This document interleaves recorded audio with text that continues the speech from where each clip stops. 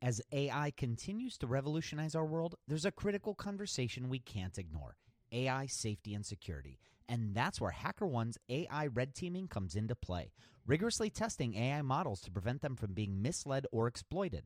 HackerOne employs over 2 million ethical hackers, and 750 of them specialize in prompt hacking and other AI security and testing. So HackerOne isn't just theorizing, they're actively safeguarding AI's future. Just recently, a team unearthed over 100 vulnerabilities in just 2 weeks. So whether you're at the helm of a startup or steering product innovation at a large company, it's time to prioritize AI security. Visit hackerone.com/AI for more. Again, hackerone.com/AI. This episode is sponsored by porkbun.com. Porkbun is a refreshingly different domain name registrar that's different from the other ones like GoDaddy or Namecheap. They've got low prices on hundreds of different domain extensions. They've got everything from .com domains to really cool ones like .pro, .dev, .xyz. Every domain name at Porkbun comes with tons of freebies too, like SSL certificate, Whois privacy, DNS, URL forwarding, and hosting trials. Because why pay for things that should be free, right? All these incredible features and tools are backed by incredible support, 365 days a year, and more 5-star reviews on Trustpilot from real customers than anyone else. Look, you can get $1 off your next domain name from Porkbun and see why they're the best domain name registrar around by using our code. Just go to porkbun.com/rocketshipfm24. That's porkbun, porkbun.com/rocketshipfm24. You'll save $1 on your next domain. This episode is brought to you by Gigantic. At Gigantic, you can level up your product skills through live small group cohort-based trainings. We're incredibly excited to welcome you to our next cohort of our product strategy training kicking off in January of 2024. This course will take you through the frameworks that product leaders use at companies like eBay, DoorDash, Groupon, Rent the Runway in order to scale their teams. It's taught by Ben Foster, a friend of this podcast, who is the former chief product officer at Whoop.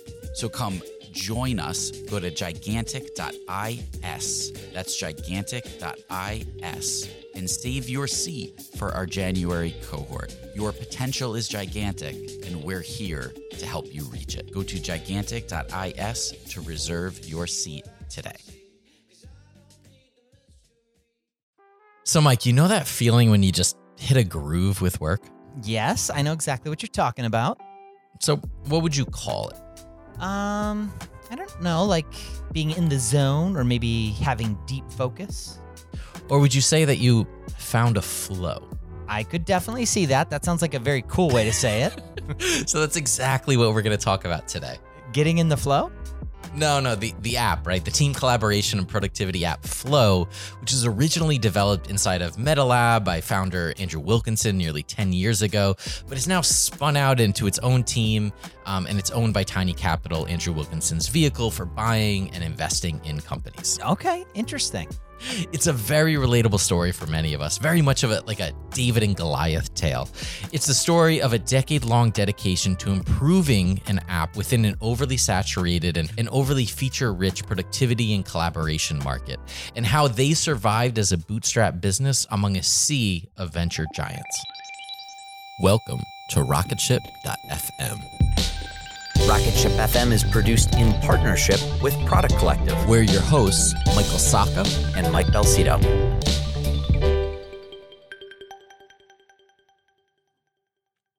So, are you familiar with MetaLab, Mike? I mean, I have heard of MetaLab. So MetaLab is a product design and development agency based out of Victoria, BC. And they famously designed Slack, Uber, Coinbase, and a host of others. Okay. I mean, I'm definitely familiar with those companies. Yeah. So about 10 years ago, the founder of MetaLab, Andrew Wilkinson, decided that team collaboration was lacking and they needed some better tooling. Yeah. So I've always been a to-do list junkie, and I got obsessed with a system called Getting Things Done that David Allen created maybe like 20 years ago or something. And I had so much success with it. Like, it really did make me way more productive. But the one area that it fell down was that you couldn't really, all the existing apps for getting things done and that methodology, you couldn't delegate. And so originally Flow was actually just me trying to implement that methodology across the company and build software to support it. And very quickly I realized that getting things done is this super nerdy thing that no one else really wants to do, and you can't enforce it across your team. But as we did that, we started realizing how valuable it was to have a global to-do list and delegation across the entire team. And so we started building a more generalized project management and to-do management software. And it was very unique. I mean, back then, there really wasn't anybody doing in-browser productivity. And MetaLab at the time was much smaller than it is today. Back then, I think when we started Flow, it was like late 2008, early 2009. I think we maybe had 10 to 15 employees. So we're getting to the point where we needed to start managing across a team, but it wasn't a huge team at that point. I could see this. Running an agency is very tough, especially when you're designing and building all these very successful apps. Wanting to own one for yourself makes a lot of sense. MetaLab was the original business, and it was a great business. We were making quite a bit of money. We had great clients, but I was watching all these other companies like 37 Signals and Harvest and Campaign Monitor that were building these bootstrapped SaaS businesses. And the hard part about running an agency is that every day you wake up and it's a knife fight. You know, you're literally going, okay, we're going to run out of money in a month. We need work. You know, we can't hire people without 2 months of pipeline, and you're constantly selling. And it's kind of like you've got a train moving at warp speed and you're trying to put the track down in front of it. And when I looked at these SaaS businesses, this idea that I could wake up in the morning and have made money overnight, that there was recurring revenue, that at the end of the day, you're just building a wonderful product and, people are paying you to use it, was very, very attractive. And of course, both business models have major downsides, which I learned. But at the time, that was really what attracted me to the business model and building it. And it was really born out of, a problem that I personally had. But it's tough. I actually tried doing the same thing when I was running an agency, Tiny Factory. We built Brandisty as a SaaS product, and we were hoping we would, out-earn the agency through the SaaS product. And what happened? Did it? No, not even close. I did eventually sell it to a company that was then bought by InVision. So, the code is living on an InVision server somewhere. Interesting. And hey, that's still an accomplishment in itself. So I say kudos to you on that. But back to Flow. So Andrew recognized this huge opportunity, and they were essentially the first in-browser productivity app to hit the market. And as they launched, the excitement was growing. We were essentially the first out the gate with Flow, and it just totally took off. We had, I think, over 10,000 beta users. A lot of them paid out of the gate. It was really, really popular early on. And they had an early fan in Daniel Shriver, the head of design at Square at the time. I had a login to Flow that from that time that no longer worked, but I used the product super early on. And to me, it was being like, wow, this is beautifully designed. It's super simple, and it's making it's a beautiful product in a space that kind of it's very easy to just make throwaway ugly stuff because it's just productivity. You don't need to make that look nice. It's just that thing you're going to be in every day for 5, 10, 15 minutes. But because they were an agency, I bet they still had to get the client work done first. You know it, right? And at first, they didn't even have a dedicated team for Flow, so a lot of it was just done off the side of various team members' desks. Early on, MetaLab was, doing client work, and then people on the team would jump over and they would build Flow, and we'd kind of go back and forth. And we were also all junior. We didn't know what we were doing. And so when we built Flow, we actually engineered it in a way that didn't really scale. And so we had to spend years re-engineering it and kind of rebuilding the infrastructure, which slowed us down a lot. I even spoke with Jessie Jones, who now is the head of product at Flow. She's been around since the very early days and was, in fact, their first support person. Listen, here's how she actually got that job. I guess it was MetaLab, but probably not even that. I basically started working at Flow as sort of like an assistant to Andrew. Just like it's probably still the case. Just always has a lot of side projects going on, and so I was helping him with some of those, but it didn't really feel like enough workload to like fill a day. So I was kind of, snooping around looking for like other things that I could take on just to sort of fill out my time a bit more. And on a company, the whole company went paintballing, and I was in a car with a bunch of the developers from Flow, and they were saying that they really needed a support person because the person who was doing support for them at that time was a junior iOS developer, and he was not super into doing it long term. So I was like, well, I've got time. I can help out. I think it basically like a week or so later, I just started answering support tickets, kind of part-time, and then eventually it became a full-time thing. And that's kind of how I started. It was just, I became, I don't think I was the first, but I was maybe I wasn't the first support person, but I was definitely the first in-house support person, I guess. Yeah. Okay, so this is exactly like every startup I've been a part of. Everybody just chipping in to get the work done, wearing a lot of hats. Now, this was around the same time as Asana's launch, wasn't it? Exactly. And Asana, well, by 2012, they had raised $28 million to pursue it in the same space. They had marketing budgets. They could hire a big team before the app actually made any money. And by 2016, they had raised nearly $100 million.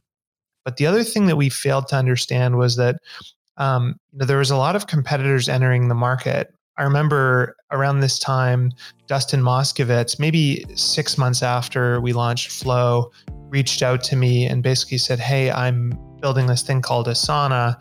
Maybe we should buy you guys and we can do this together. And I remember I flew down to San Francisco and I basically said, look, we're pretty happy doing what we're doing. We don't want to join you guys. Essentially he said, look, in so many words, I'm a billionaire and I've raised $100 million. Like, we're going to beat you at this, in a very nice way. He was like a really, really nice guy. So while they were starting to market Flow, Asana was also on a press tear. Here's Dustin Moskovitz, a co-founder of Facebook and the founder of Asana, talking with Forbes in 2013. The best example of the product manifesting our values is just with transparency. So one of the primary differences between Asana and so organizing yourself in Asana versus organizing yourself in email is that the information is accessible to anyone who wants to seek it out. So almost everything we do in the company exists in an Asana project somewhere, and whenever you want to go and find out information about what a team is working on or what our future plans are, you can just go and do a search for it and immediately find it. Another thing is just accountability. So we have a project in Asana called Areas of Responsibility that enumerates a bunch of things that we need to make sure somebody is spending time thinking about, making sure we're doing a great job with. And there's a list of everything, including engineering tasks and cultural things, and they're each assigned to a single person. Much, much more coming up right after a quick word from our sponsors. When Rainn Wilson realized he had a special gift for talking people to sleep, he had two choices: construct a massive speaker that would blast his voice to every person in the country, or invent a talking pillow. AT&T Business eventually talked him into the pillow thing. And backed by a reliable network, the only network with built-in security controls, Sleep with Rainn was a hit. Take your ideas to the moon and beyond at business.att.com. That's business.att.com. So before the break, Flow had turned down an offer to be acquired by Asana, who basically said, look, we have a lot more money and we're going to win the market. And Flow was bootstrapped, but they had an arguably better product. But would that be enough to win the hearts and minds of, companies internationally? I was thinking we're going to win because we have the best product. And I truly thought that we had this, incredibly beautiful, well-designed, well-thought-out product that was better. And objectively, I really believe it was for easily the first 5 years. But what I failed to understand is that when you have a competitor who can go out and spend $100 million on marketing, they become the name, right? It's kind of like, there was MailChimp and Campaign Monitor and Emma and all these, email newsletter softwares, but MailChimp went out and they blew their brains out on podcast ads. And now everybody just associates email news with MailChimp. And so they essentially did that for our part of the industry. And because we had been following all these bootstrapped companies, we didn't put any money into marketing at all. And so it was like a tree fell in the forest and nobody was around to hear it. So they took dramatically different approaches. Flow focused on design and the product, while Asana spent on marketing while steadily knocking out features. And that's not to say that Flow didn't try to advertise. They did produce an advertisement with actually Adam Liskor of Sandwich Video at one point. One of the first sort of like advertising things that I remember, being produced for Flow was how it was a great way to like plan a party because it was just very simple. It was, it was basically very simple to use, very straightforward. Wasn't as complicated as a lot of the other stuff out there. It was sort of like marketing it as like, this is the thing that's not going to get in the way of like what you're actually trying to do. So that was my understanding, was just like, it's task management at a very simple approach to task management. Oh, we should definitely play a clip from that commercial. Flow is an app from MetaLab for keeping track of the things you need to get done. This guy has to plan a party, but he's gonna need some help. So he uses Flow to get help from people he knows, like these guys. That's what Flow is for. You figure out what needs to get done and you collaborate with people who can help, like this guy. So this must have been fairly early Adam Liskor work. And was that Andrew Wilkinson in the video? Yes, it was. It's that bootstrap life, While Flow was seeing some success in the market, there was one thing Andrew and the team at Flow underestimated. I underestimated Asana's ability to catch up on design. I always looked at them and said, these guys have it wrong. They're a bunch of nerdy engineers. And, they made this very complex interface that was quite ugly. But, eventually they hired great designers and they caught up in that way. So it was a real rude awakening for me.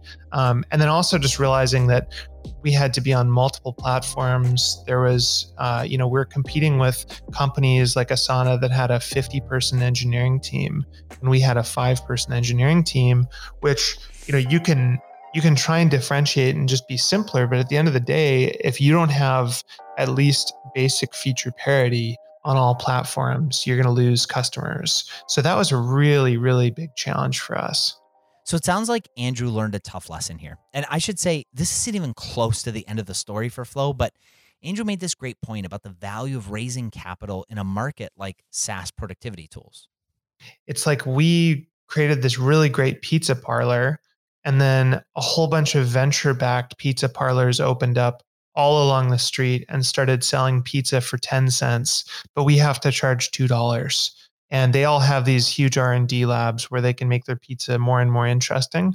And we just can't compete. At the end of the day, you have to raise capital to compete, or you have to differentiate. And our product just wasn't differentiated enough. We couldn't do the 37 signals thing and say like, we're going to do way, way less, because people who like to-do list systems, unfortunately, like features and have a kind of table stakes expectation.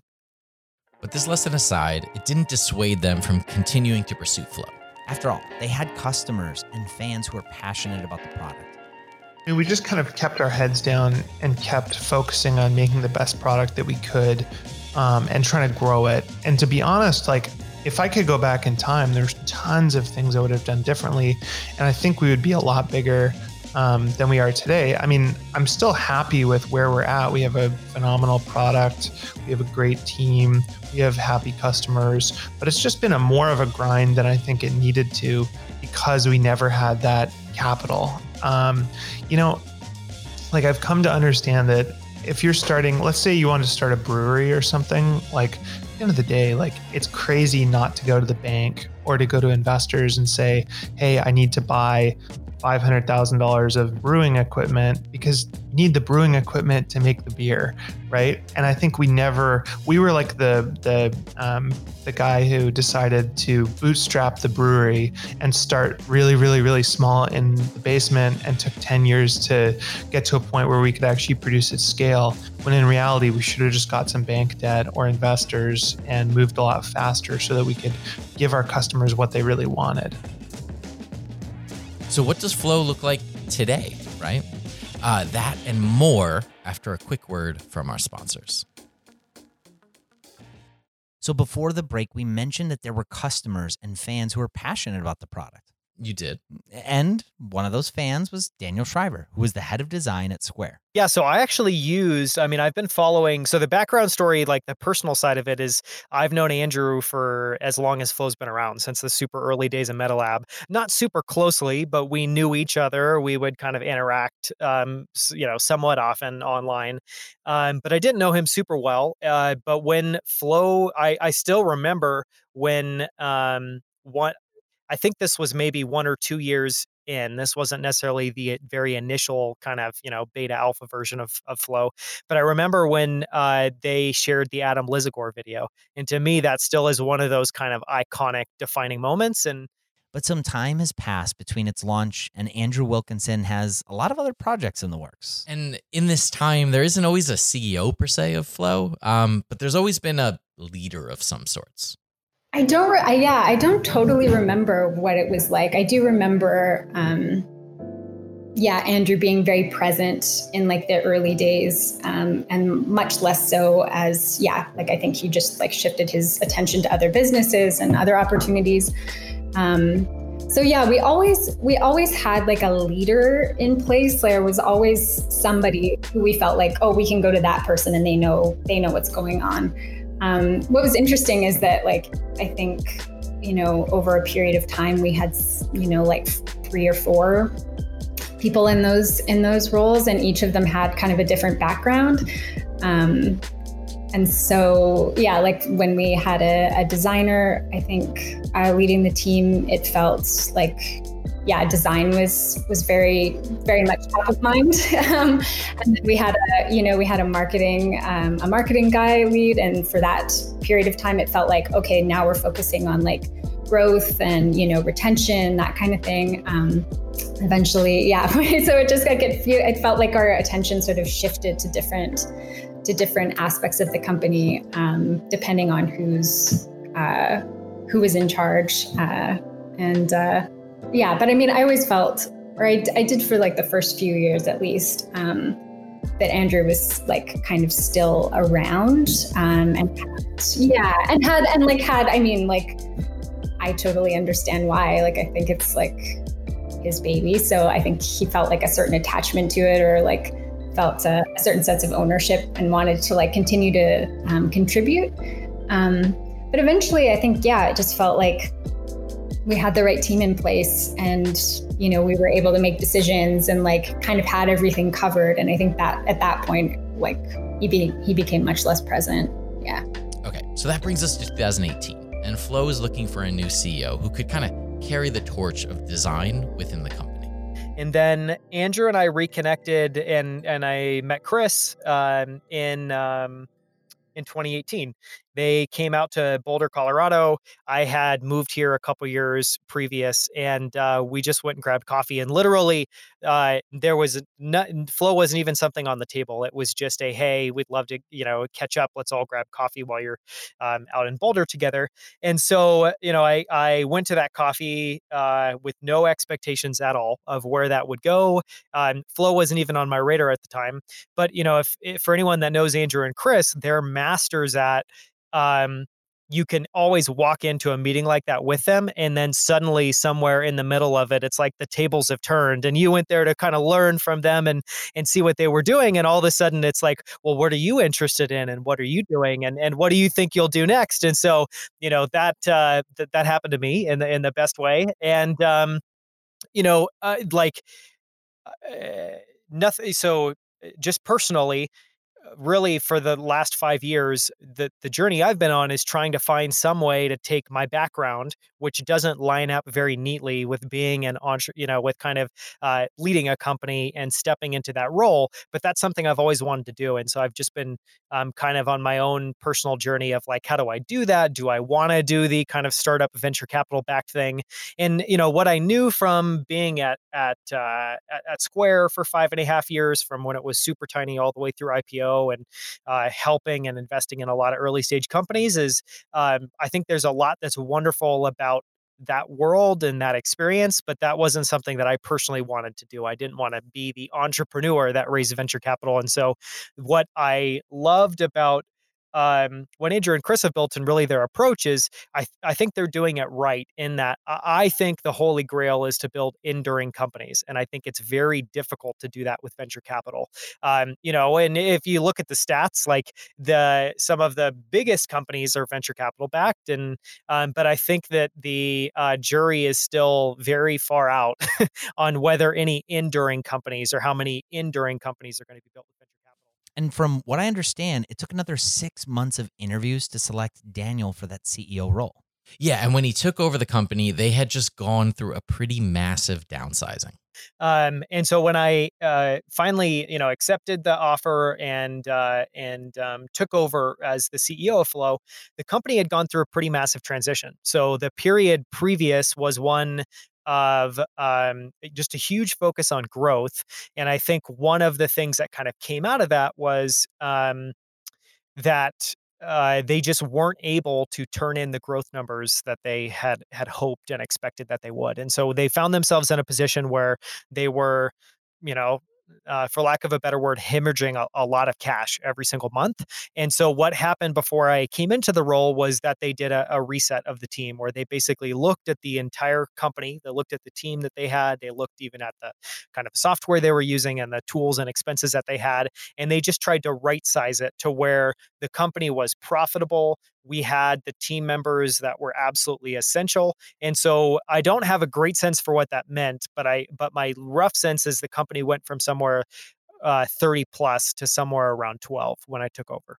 And from Jesse's perspective? I mean, it wasn't the first time that we'd had somebody, from the outside, makes it sound like a cult, came on as a leader. So that aspect wasn't new. Yeah, I guess it was different in that, like, we had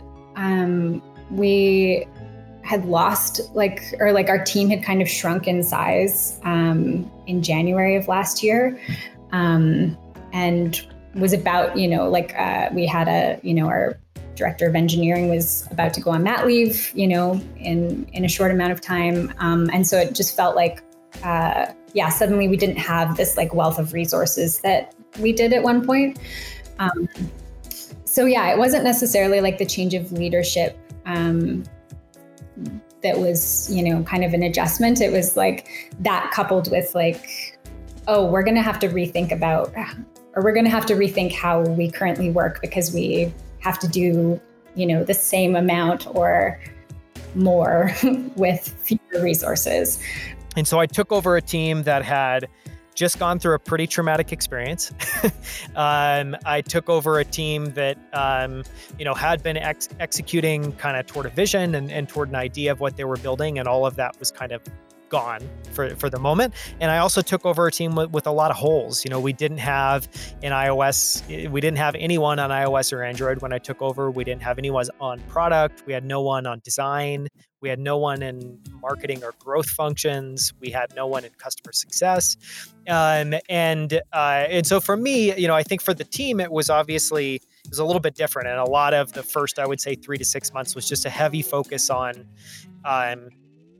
kind of gelling together and getting on the same page and getting into a good groove as a team, and really making people feel safe and excited and like we were, going to be on a better path. And then, personally for me, it was everybody. The thing that I will say absolutely is everybody that was on the team has been incredible. Like, I've been super fortunate to have the team that I had when I took over. And we have people on the team that have been with Flow for 5 years, 8 years. Some people literally as long as the product's been around, have been working on Flow. Definitely a tough situation to come into. But that is the job, right? That's true. I mean, rarely do you enter a new position, have everything set up for success. The job is really to figure out, what is the new direction? And how do I work within the constraints that I'm given to figure out how do I grow this business? And so that was kind of the team side. The business side, from the time I took over, we had been basically contracting as a business. And so what we've been working on over the last 18 months is two things. And really the way to take maybe a massive step back, the way that I tried to think about it was, one, come into the role with as few outside assumptions as possible, really get to know and understand the team and build that trust with the team, and then try to break apart the business and the company and the product so that we were focusing on broadly. This is super, super rough, but how are we going to market the product? Well, maybe just take a step back. It really, I guess, in my mind, it all started with the product, because when I took over and we could see that the product was organically not growing. We had people that were actively churning. And so our business was contracting low single digits per month. It would be something like, 2-3%, something like that. But that is, if you're an entrepreneur, well, maybe even say it better. If you're the CFO for a company, that's scary. If you're the entrepreneur for the company, that is scary. It's definitely something that seems manageable in the short term, but it's absolutely not sustainable in the long term. And so my analysis of that was that there was definitely multiple things that were broken, because the product wasn't, in my mind, if you have a healthy business that's in a good point of stasis, meaning you don't really have to spend on acquiring new customers. You likely have a business that's treading water, or ideally it's growing low single digits month over month, just based off customers that are excited about it and kind of natural growth, even just from that customer base. So we didn't have any of that, and so the way that I tried to think about it was, okay, well, we're going to basically invert the equation. We're going to put all of our focus and attention on the product first and foremost. Then once and going forward, we're going to have the product. And this is really something that I've always looked to and taken away from my time at Apple, is if you look at, everything that Apple does incredibly well. One thing that I point to all the time is, if you look at their marketing and you compare them to something like the Samsung, and you look at a Samsung ad, and it doesn't focus on the product at all. It invents a story that kind of at the end says, well, if you like this or if you enjoy this, you should go check out the product. But they'll basically fictionalize and create a whole story around it. Whereas Apple, their whole ethos from the very beginning is we have to first and foremost make the world's most incredible products. Then when we market them in a very sophisticated way, but the product's always front and center. And to me, that's always just really resonated, where if you get the product right, which is, I think, for us and for any business like us, that is the holy grail. That's where all success, all growth, I think, stems from. And so we put a lot of attention to the product. And then on top of that, the idea was, how can we get the branding and the marketing and the positioning better so that we are no longer a Me Too product, and we actually can compete on our own terms with our own story and our own ideas. And then the last thing on top of that was just thinking through things like pricing and packaging, which is kind of a, corny, cheesy label, but it's largely, if you focus on the product and then you find a way to market it, then you also, I think, want to think about how you price and package it. And really what that is in my mind is it just all goes to, how are you going to compete in the marketplace, and how are you going to be profitable at that? And so those are the things we've kind of, in broad brushstrokes, worked on over the last 18 months. So from what I understand, they just released a huge update, a major milestone for the company, right? Yeah, they're calling it Flow X, and it's as if Slack and Jira, or Linear as I prefer, came together in a beautiful interface. So it essentially replaces two tools with one. Yeah, and it creates a bit of peace for your team. So everything is in one place. It's well organized. Slack and task management is all intercoupled. But we should mention, this is a really hard process when you're overhauling an app that, after a decade, with a fraction of the team you once had. Exactly. It's not easy, right? Here's Daniel. way easier in my mind to do something like solving the 0 to 1 problem, where you're a new competitor to the market. You don't have existing customers that have used you for a very long period of time, because it means that no one's attached to what you've had previously and how it's functioned. And I think the really difficult thing that we've tried to do is reinvent the product so that we feel like we can build on top of it and take it in a really interesting, ownable direction. And at the same time, be as thoughtful and careful and precise as possible of, we do need to remove some features and functionality that we don't intend to build or we no longer think are right for Flow. And how do we do that without alienating customers? And that's been really, really, really challenging. So if you're interested in checking out the new Flow, you could go to getflow.com. And if you want more product stories, tune in next week wherever you listen to podcasts, right here on rocketship.fm. Thank you so much for listening to rocketship.fm. It's your support that keeps the show going.